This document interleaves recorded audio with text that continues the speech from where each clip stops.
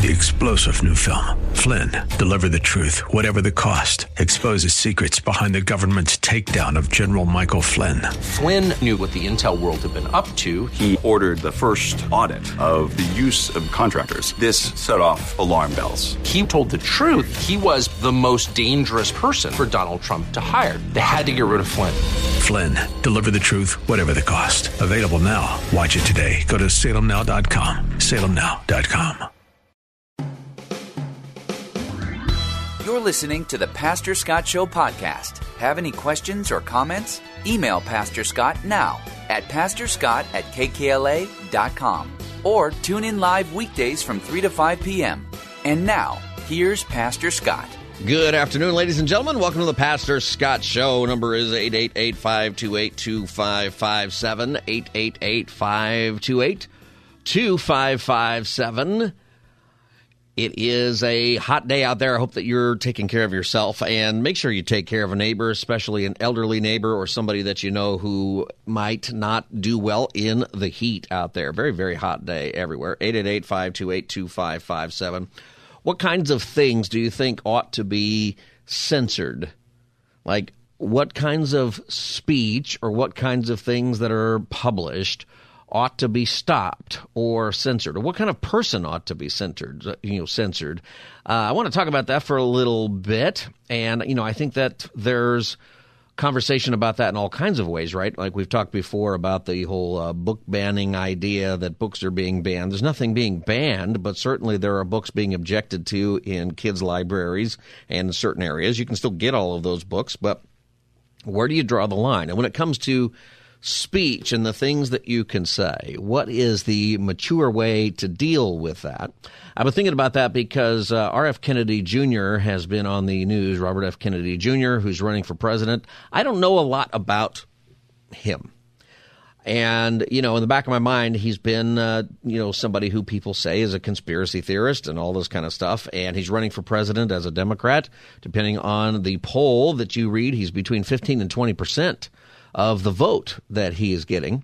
And whenever somebody, if you just have a little bit of history with presidential politics, whenever an incumbent president has a challenger in his own party, it usually is a bad sign. So if you go back to, for example, George H.W. Bush in 1992, one of the first signs that his candidacy was in trouble was because Patrick Buchanan ran against him and did very well. I think pulled down 35% or almost won New Hampshire. Maybe he did win New Hampshire primary. I don't remember. And off the top of my head, but it was something that you knew George Bush was going to get the nomination ultimately, but there was a warning sign when there's somebody in your own party, wherever they're coming from, that gets a lot of support. It says that your own party's support for your candidate is soft. And so when you have someone running against Biden this time, where there will likely not be any debates, and because Biden's not going to debate him probably, Trump, by the way, is not going to debate against the Republicans. I was thinking about that. The first Republican debate is set for next month, about a month from now. And I thought that's going to be a boring debate, really, if Trump's not there. What are those guys going to do? I guess they're just going to attack probably DeSantis or whoever might be in second place. But it doesn't really matter if the front runner is not there.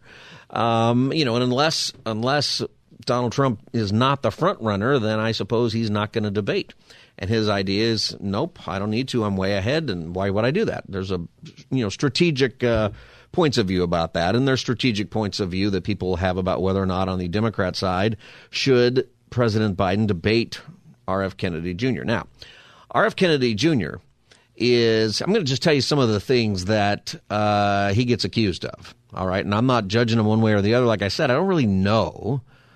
This comes from Forbes magazine, made a list. Okay, these are the list of things. Now, he denies each one of these, or he says that there is a nuance that's not being covered. And I found that interesting today because in one of his testimonies today on Capitol Hill, he is testifying today in Washington about government censorship, about what kinds of things a person ought to be allowed to say versus not say. And what's interesting is they tried to censor him. They tried to over and over again, calling him a racist, calling him a whole bunch of names and saying that he's a quack, basically. These are Democrats saying this about a fellow Democrat, okay, and trying to take it into a private hearing rather than a public hearing, which is an interesting thing to do, right? It's a committee on censorship that we're trying to censor so that people can't hear it. I tend to believe that people are, while susceptible to deception, which is something that as Christians we have to be aware of, that the Bible repeatedly warns us about being deceived. And typically it's talking about spiritual deception, deception about Christ, deception about salvation, and other things like that. You find this all the time, but there's also an idea with all of that human beings can be deceived. And the thing is about being deceived is that you don't know if you're deceived. That's why you're deceived. You don't think you're deceived. That's why you're deceived. Right? That's the hard part about being deceived is nobody's going to say, "Yep, I'm deceived," because if you admit that, then you're no longer deceived. You know the truth versus whatever it is you're choosing to say. No, when we're deceived, it's because we have been led to believe something, either by our own thoughts or by somebody else, somebody's teaching or something that we believe to be true. It sounds true. We have confirmation bias, so we look to the news or we look to studies or other things that confirm our point of view, and then we deliberately ignore the other side. We ignore other opinions, and where we're at in our country today is we've decided that other opinions are just bad people. And I don't think we have always been that way. I tend to believe that average people, okay, you and I, everybody listening to this, most of us, we are susceptible to things and we're very emotional about stuff, in our country today, but that we are capable of hearing other sides, that we're capable of discerning things. I think you have to trust people for that, but you also have to warn people that it's very easy to be mistaken. It's very easy to be deceived. And I think when we get in the conversation about censorship, are there things that shouldn't even be taught? Even when it comes down to church things, if you have a firm belief about a particular doctrine in your church, in Christianity, there are, different opinions about, about predestination, or different opinions about the timing of the return of Christ, or different opinions about baptism, different opinions about communion. There's some things, and many of us are sticklers for certain things. That's why you might be a particular denomination, or it might be why you read certain books. Are you afraid of somebody having a different opinion or reading a different opinion about those subjects, right? Should even certain comments be censored? I was speaking at a camp one time, and the conversation was about how the Bible came to be.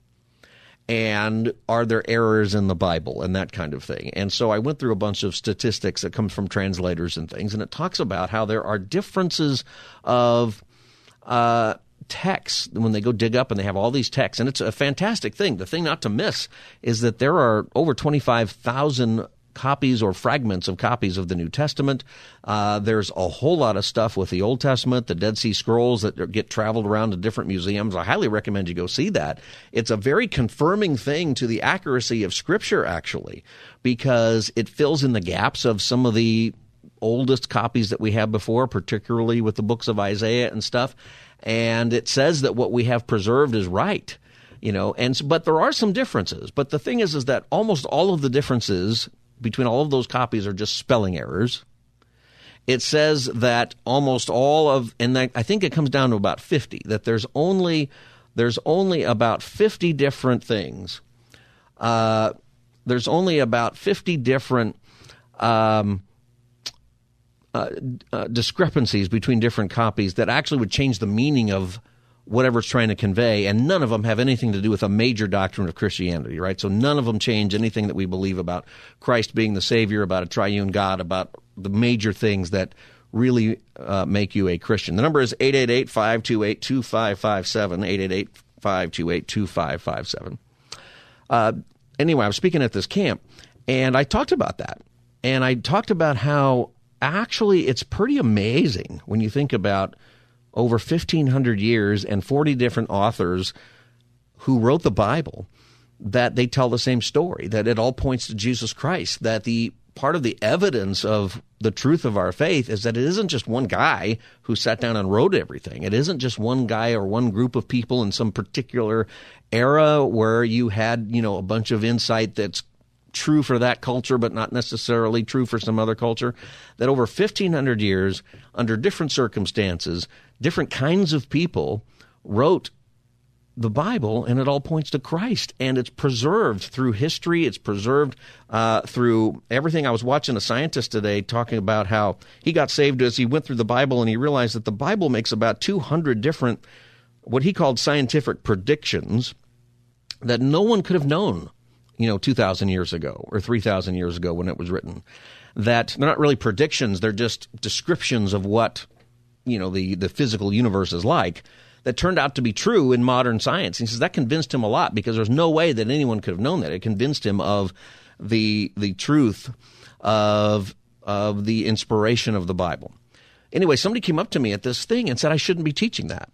He said, and this was a pastor, and he said we shouldn't teach people about this because it might make their faith weaker. He said that it might shake people's faith to think that there are different copies of the Bible, and some of them have different spelling errors. And if you have some of the translations will note that today. Some of the translations will say, this passage that's in John is not in some of the earliest manuscripts, or in some passages it'll say this is here, but really in some other manuscripts it's in a different part of the book.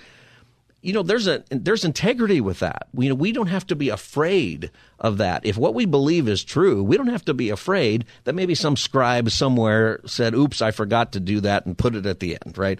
He shouldn't have done that. That was a mistake, a bad thing. But it doesn't mean the Bible's not true. It means that scribe made an error. It means that copy. If you write down Scripture yourself, you might flip a few verses around inadvertently, especially if you're writing with pen. In an era of, word processing, well, you can easily fix it. But, if you're old enough to where you had to write papers in pen in school, or maybe on a typewriter, where if you made an error, it was very complicated to go back and change it, you can understand why you wouldn't do it that way. Well, that's the same there. Anyway, are there things that there's a line, that should be done? So in our political world, when you have here's the Kennedy stuff, RF Kennedy Jr. You're listening to the Pastor Scott Show and RF Kennedy Jr., who, and I'm telling you, I don't know a lot about him, but here's some of the things that he said. Well, one of the things that he said that I think is remarkable is that he has vaccinated all of his kids, that he is not anti-vax, that he was anti the COVID vax. But what he really wants is the investigation of vaccines in, serious scientific work to see whether or not it's causing autism and things like that. But I thought, and he says, I need to find that clip for you. He says that most of the people in this room probably think he's anti-vax. I would have been one of those people. I would have said, yeah, he doesn't support any vaccinations. And then I find out, actually, this guy, he does. Hold on here. I think this is the clip. I was censored not just by the Democratic administration. I was censored by the Trump administration. I was the first person censored by as the chairman pointed out, by the Biden administration 2 days after it came into office. It ordered a truthful, and by the way, they had to invent a new word called malinformation to censor people like me. There was no misinformation on my Instagram account. Everything I put on that account was cited and sourced to peer-reviewed publications or government databases. Nobody has ever pointed to a single piece of misinformation that I published. I was removed for something they called malinformation.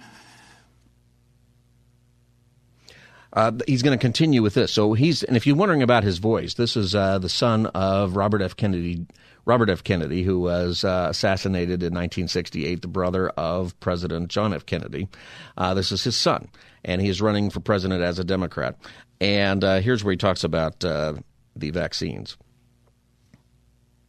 Malinformation is information that is true, but is inconvenient to the government that they don't want people to hear.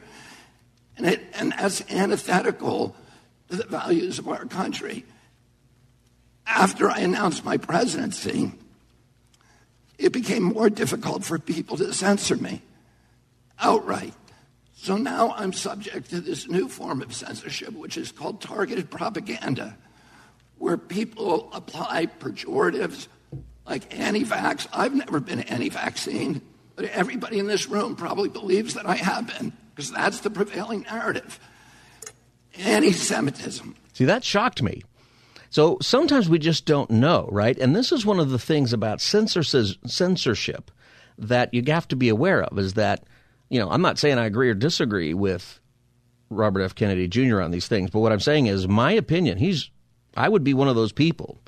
I was surprised to find out that he vaccinated his kids, that he's not against it, because some of the people who I know say that about him. People who are for him and against him say that about him. And, it's interesting when you get into the details. And that's one of the things about censorship that is bad, is it prevents us from getting into the details, especially when we're just shutting down people who disagree with us or say things that make us uncomfortable.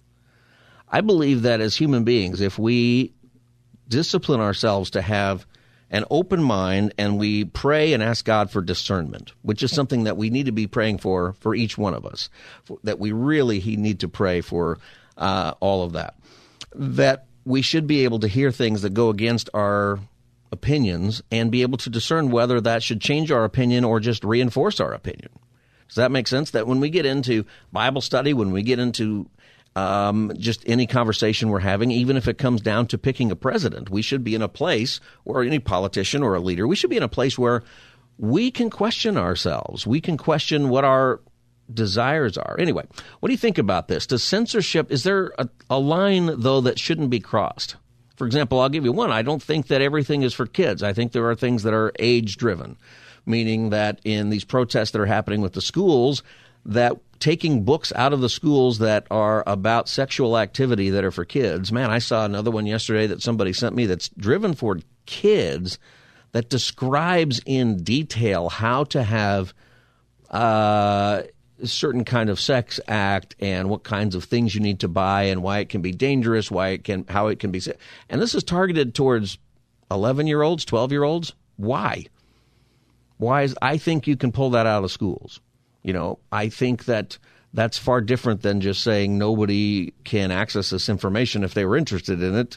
I don't think you should, because I don't think you should be doing that, actually. But it's I think that there's a place for saying, no, this isn't for kids.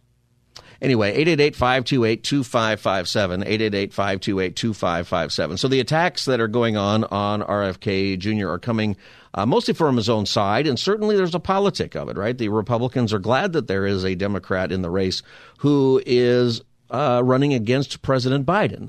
And there are things that, well, I would say on a lot of issues, RFK certainly is not a Republican and would not agree with most Republican voters. There are certain things where people say, this guy's kind of reasonable, right? At least he wants to talk about things that are unresolved. Here's some of his comments today.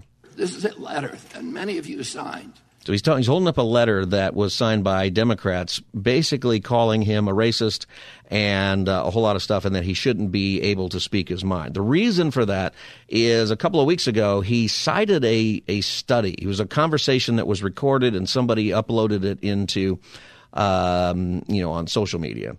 And he cited a study that suggested that the COVID-19 virus doesn't, it seems to disproportionately affect, this is what he says, certain races.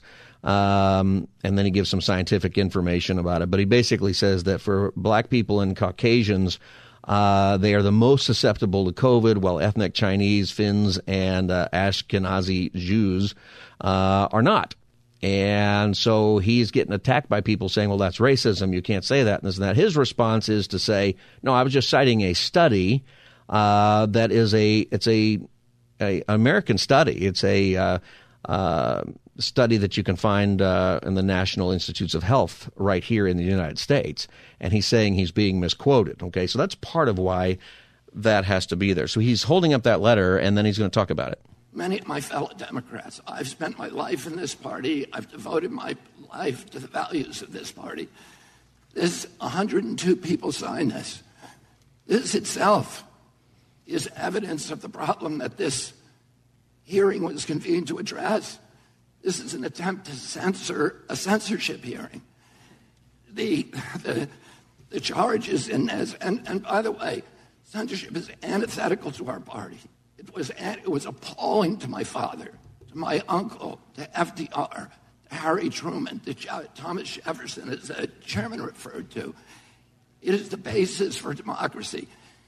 It sets us apart from all of the previous forms of government. We need to be able to talk, and the First Amendment was not written for easy speech.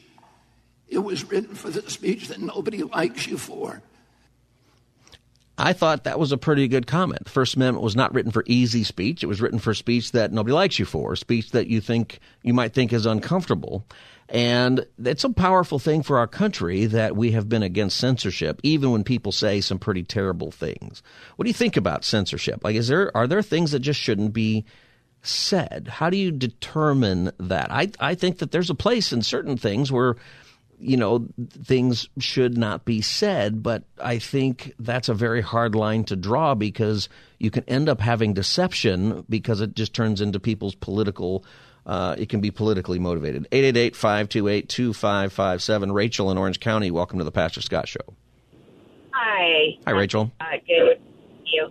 So I had like a two-part thing. First of all, censorship. I don't believe it should be, no matter what. I just feel that you either have to, you can't just cherry-pick what you want and what you don't want.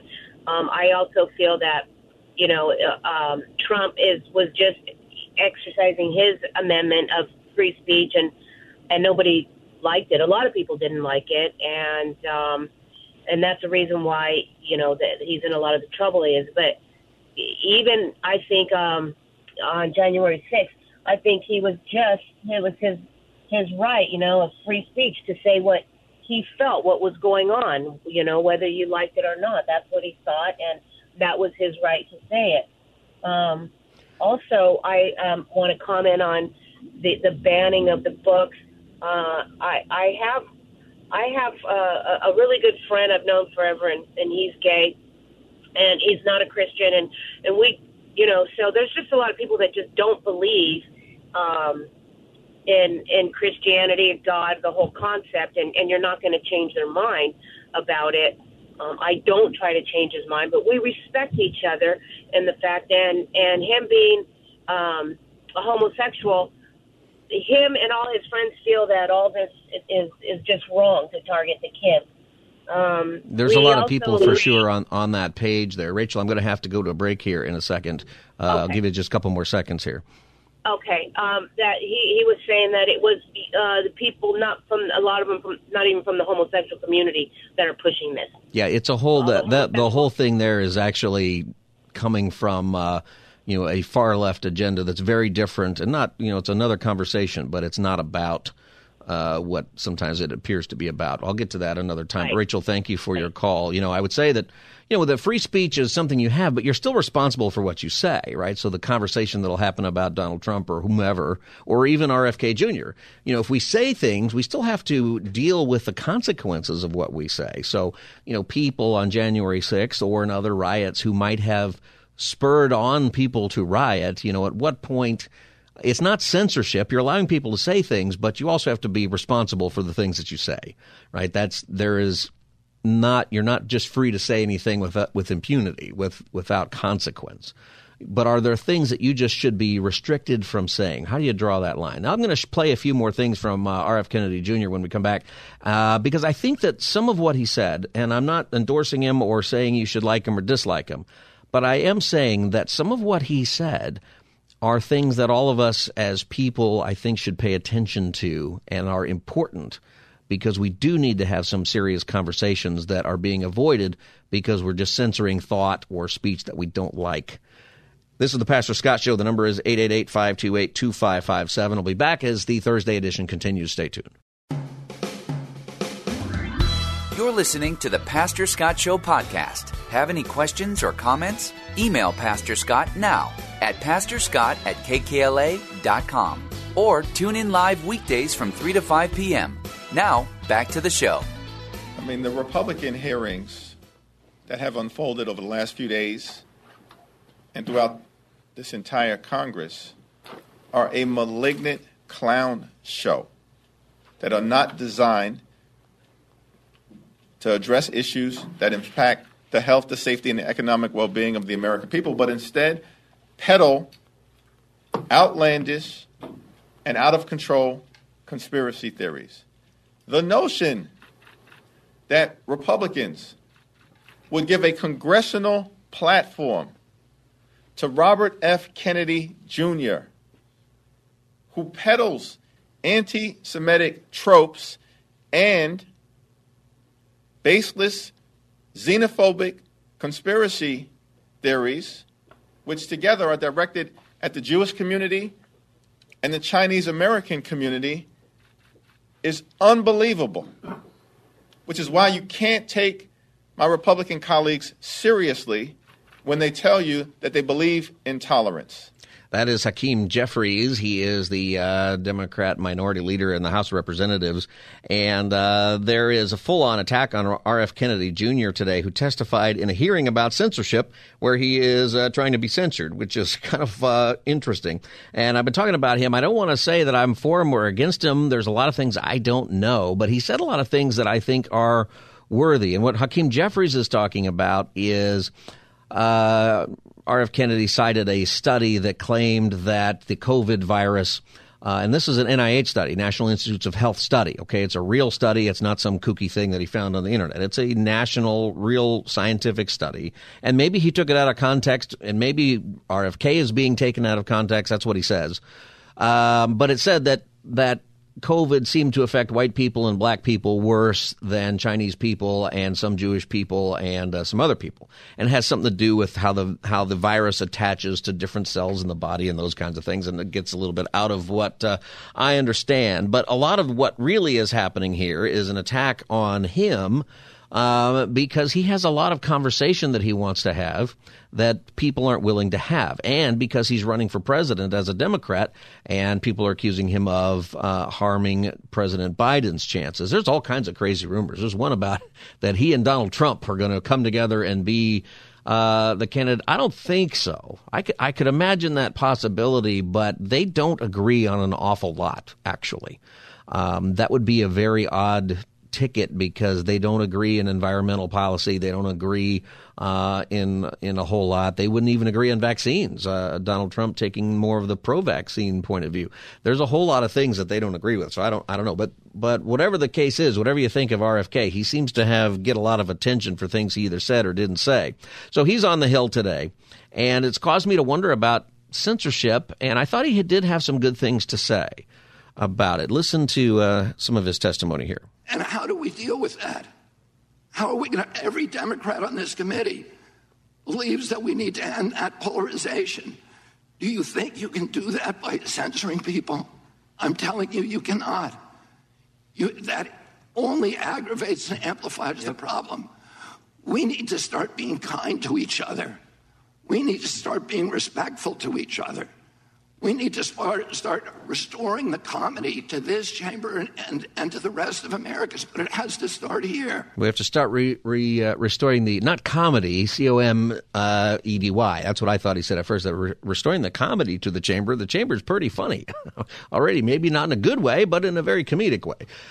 It's comedy, C-O-M-I-T-Y. It's the being kind to each other. He goes on to explain it, and this is something kind of old. I wonder how much of this is, when you think back 30 or 40 years ago, sometimes we reframe things in our mind to seem kinder than it was.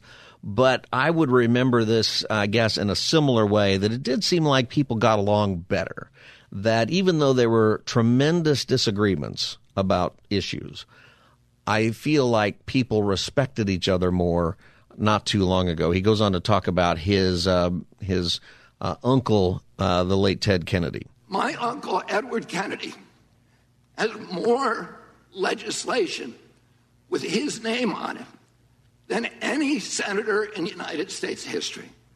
Why is that? Because he was able to reach across the aisle, because he didn't deal in insults, because he didn't try to censor people. He brought home people who were antithetical to what he believed in. He came home almost every weekend with people like Orrin Hatch to our house at the compound in Hyannisport. At that time, Orrin Hatch to me was like Darth Vader, because I was an environmentalist. And I was saying, why is Teddy bringing this guy home? And, I think that's pretty funny that Orrin Hatch was a Republican conservative senator from Utah back in the day, totally on at the time, the opposite spectrum of Ted Kennedy, who was a senator from Massachusetts, very liberal. And yet they did come together and do things. This still happens. There's still some bipartisan stuff. It just doesn't make the news anymore. And it doesn't – I think it's because it doesn't drive clicks. It doesn't drive the emotion that we have that is driving profit because we're against each other on so many things. This is what censorship does, is that you censor out – rather than reporting the news, Congress did this today, good, bad, or indifferent – you only report the things where there is conflict or where there is emotionalism, and a lot of the other stuff just gets left out. RFK continues. He was effective because he understood that comedy and respect and kindness and compassion and empathy for other people is the way that the only way to restore the function in this chamber. But more importantly, today, we need to give an example in the leadership of our country of being respectful to each other. If you think I said something that's anti-Semitic, let's talk about the details. I'm telling you all the things that I'm accused of right now by you. And in this letter are distortions, they're misrepresentations. I didn't say those things. So I think that's really interesting. So he's being accused. They tried to shut down the hearing, saying that we shouldn't even listen to this guy because he makes these terrible statements, anti-Semitic statements and stuff. And he's saying, no, you took me out of context deliberately. And he, in fact, did respond online in several different places to what he was referring to. He was just referring to the results of a study.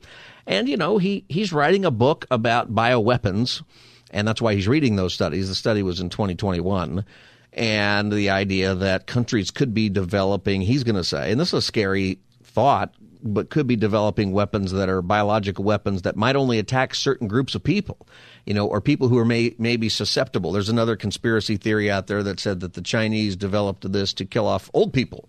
And that's why the COVID impacted older people so much more. I mean, none of that is, there's no study that agrees with all of that. And even the studies he's saying, it's just preliminary stuff. And they all say these are just little pieces of evidence that we see about this. But he's right here to talk about how we need to talk.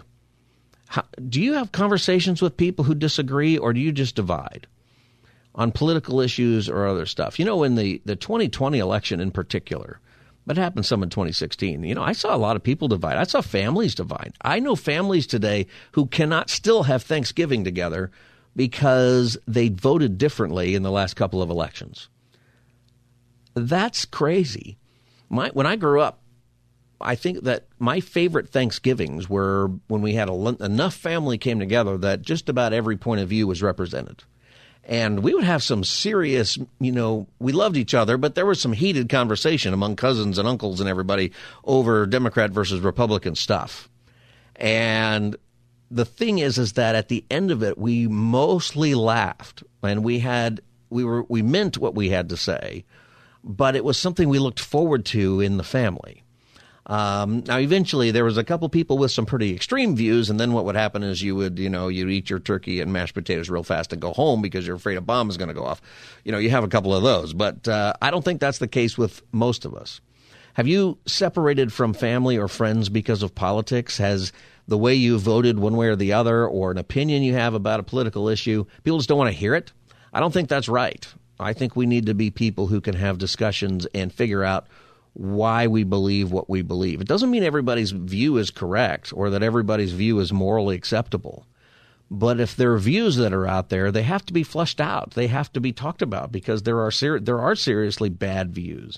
What really is white supremacy? Is it increasing or not? Is anti-Semitism, is it growing or not? Or is it just political? There's numbers that say a lot of people don't believe the Holocaust happened.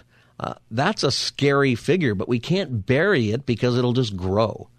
You've got to flush it out, and you got to bring out people who experience that while they're still alive. And you've got to be able to, I think, be persuasive even with people who disagree. And when it comes to our Christian walk, there are more and more hostilities against Christianity, against our faith. Do we just hide in the walls of our church?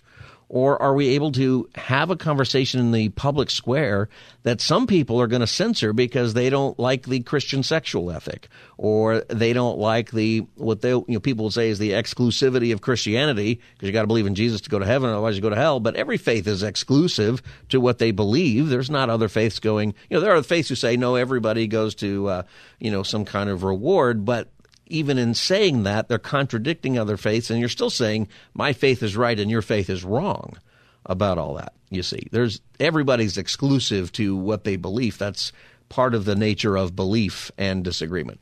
888-528-2557. I'd love to hear, how you're doing, or how you maybe mended fences with people who you disagreed with over politics or some other issue. 888-528-2557 is the number. This is the Pastor Scott Show. We'll be back as the Thursday edition continues. Stay tuned. You're listening to the Pastor Scott Show podcast. Have any questions or comments? Email Pastor Scott now at pastorscott@kkla.com or tune in live weekdays from 3 to 5 p.m. Now, back to the show. It's just this, I can't even believe this is a conversation. This is not controversial or taboo. We live in the United States of America, and you have the right to say whatever you want, to print whatever you want, and to read whatever you want. Mr. Kennedy. A government that can censor its critics has license for every atrocity. It is the beginning of totalitarianism. There's never been a time in history when we look back and the guys who were censoring people were the good guys. All of us grew up reading Arthur Koestler, Robert Heinlein, Aldous Huxley, George Orwell, and they were all saying the same thing. Once you start censoring, you're on your way to dystopia and totalitarianism. That was RFK Kennedy Jr. and Emma Jo Morris, who is a journalist with Breitbart, on a hearing today in Washington about censorship. And RFK is right about that, and that, censorship is always something that historically is done by the totalitarians. When people are not allowed to express views, I don't think it means that there aren't cultural mores of things that you should say or not say. I think that there are words that we shouldn't use that are offensive to people. I think that there are subjects that certainly shouldn't be taught during certain age groups, and probably subjects that really ought not to be discussed. And, some of these books that are none of them are being banned but pulled out of schools. I think they shouldn't have ever been published, but it's a different thing to say that somebody doesn't have the right to do that. The problem, if they're getting published and bought, is that they're being bought, that there's a market for it, right? Some of the the music and stuff, people will condemn, media or other stuff because you're corrupting society, and I think that's partially true. But also there's a corruption in society that creates a market for that. Otherwise it wouldn't be published, right? It wouldn't be written, and it wouldn't be performed, and it wouldn't be done if there weren't people buying tickets, if there weren't people who are going to, so it's something that feeds on itself, I think. But I think that we should be able, as a culture, as a civilization, to come together and say things are right and wrong, and to have a conversation about what's best. Scriptures has a lot to say about being deceived. Galatians chapter 6 says, do not be deceived. God cannot be mocked, for whatever one sows, that will he also reap. That gets into the fact that you don't get to say things with impunity, though, that you don't get to say things and not have to suffer consequences if you're offensive, or if you're saying things that are cruel or even wrong. We are responsible for the things that we say. And there should be a way to correct people in a healthy way when what they're saying is wrong, or a way to flush things out if we don't know what's right or wrong, to get to the point of the truth. For us as believers, by the way, this is Pastor Scott Show. You can join the conversation, 888-528-2557, 888-528-2557. It is something for us as believers that I think matters, because I think we censor ourselves. I think that sometimes we don't want to offend the non-Christian who's in our life, and an opportunity happens where we could share the gospel, and then we don't. And sometimes we just sort of miss the window, right? You thought about it, and then the opportunity moved on. But sometimes you do have that opportunity and you don't. I think we censor ourselves because we're afraid of being mocked. We're afraid of some kind of recompense. we have to realize that there is freedom to express our belief. We can't force someone else to believe it, but we can put it out there. And we have some great things to say. We have some great things that ought to be explained well, and we should be able to have discussions with people who disagree with us, even on spiritual issues, because that's how you get to the truth. Now, I think the warnings in Scripture are that you need to know the Scripture well enough so that you're not deceived. Once again, the being deceived, the idea is that you don't know you're deceived. That's why you're deceived. And we get deceived because we grew up with an idea, or we had some idea that was taught to us as kids, or we just have a feeling about something. And today especially, we just love the feeling that we have about something. We got to be very careful with that. Matthew 24, when Jesus talks about the end times, he says, "For false Christs and false prophets will arise and perform great signs and wonders so as to lead people astray, if possible, even the elect." Here Jesus is saying, you know what, there's some people who are going to do some fancy things, and they're going to do so, in some cases, in his name. They're going to do so, that would be pretty impressive, right? Signs and wonders. That's something that I think would be persuasive, but the Scriptures say that shouldn't be persuasive. The Scriptures say, hey, you know what, the sign that Jesus one time was asked, hey, do it again. He had to be asked that all the time. Hey, Jesus, can you turn some more water into wine? Jesus, I'm having a birthday party next week. I wonder if you'd come. That has to be part of the conversations that would happen, right? Eventually, Jesus gets frustrated, and he says, you know what, the only sign you're going to get is the sign of Jonah, which was 3 days in the whale, and then he comes out. It's the sign of Jesus' death and resurrection, that we look at that, and we go to Jesus rise from the grave. If so, then we need to look at everything else through that lens of resurrection. We look at everything else, the truth of Christ, the truth of what he says. It comes down to the importance of resurrection, because if death can't get him, then what he said is true. Then it should affect our worldview on everything else. You got to know the Scripture really well. 2 Thessalonians 2 says, "Let no one deceive you in any way, for that day will not come unless the rebellion comes first and the man of lawlessness is revealed, the son of destruction." Every time there's a passage about the second coming of Christ, it's about deception. We tend to want to talk about that subject and the signs and, what's going on and digital currency and one world government, and all that's very interesting and appropriate conversation. But the biblical part is, hey, don't be deceived. We might have a one world government for a long time before the return of Christ or the end times things happening. We might have a one world currency for a while, and maybe then there'll be a time when we don't. World history is an interesting thing. We have to not be deceived. What our faith is about is Jesus and why he came the first time. The hope that we have is that he's coming a second time, that everything will be made right. But why did he come the first time? He came the first time because he's the way, the truth, and the life. No one comes to the Father except through him. He came the first time to be the fulfillment of the law in the Old Testament, to live the perfect life that we can't live, to die and pay the penalty for sin that we can't afford, to rise again from the dead, paving the way for resurrection and eternal life, that whoever believes in him will not perish but have everlasting life. It's a free gift. It's good news. It's all the bad news that we're seeing on the news and everything. You know what? There's hope, because our hope isn't in RFK Jr. or Donald Trump or Joe Biden or whoever it is that is your favorite person running. Your hope is in Jesus. And he accomplished what needed to be accomplished for that the first time. Don't let that escape you in your thoughts about politics and even in the discussions. I think one of the reasons that we need to be able to discuss things, even with people who disagree politically or just about anything, is because ultimately our goal is to let them know the good news about Christ. That, I think if Jesus were to come and sit in our living room, or if he were to come to our church and get up there on the stage and tell us everything that's right and wrong about politics. Did Joe Biden, did he accept bribes from Burisma and everything that's being talked about in Washington? Did that happen or not? He could tell us. He could tell us for sure all the details. He would be the ultimate whistleblower.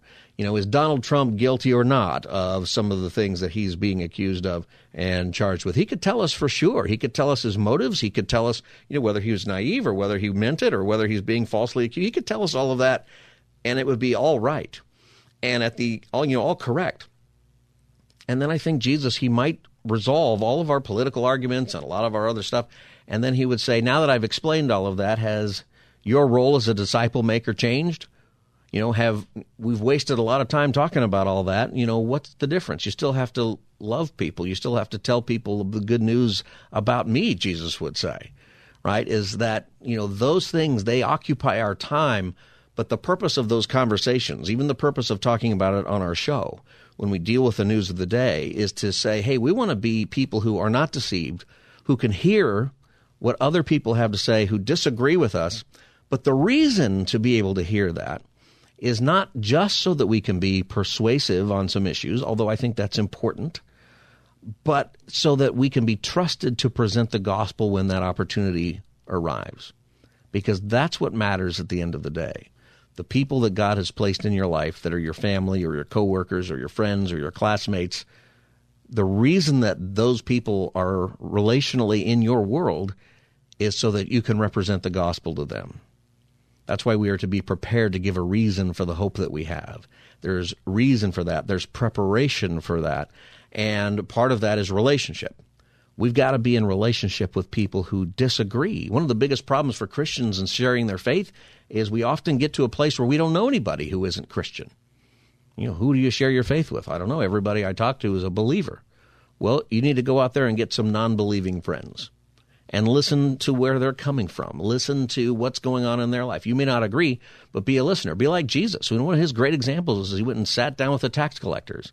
He invited, people to dine with him. He listened. He didn't change his views. He didn't withhold the truth when it was ready to be given.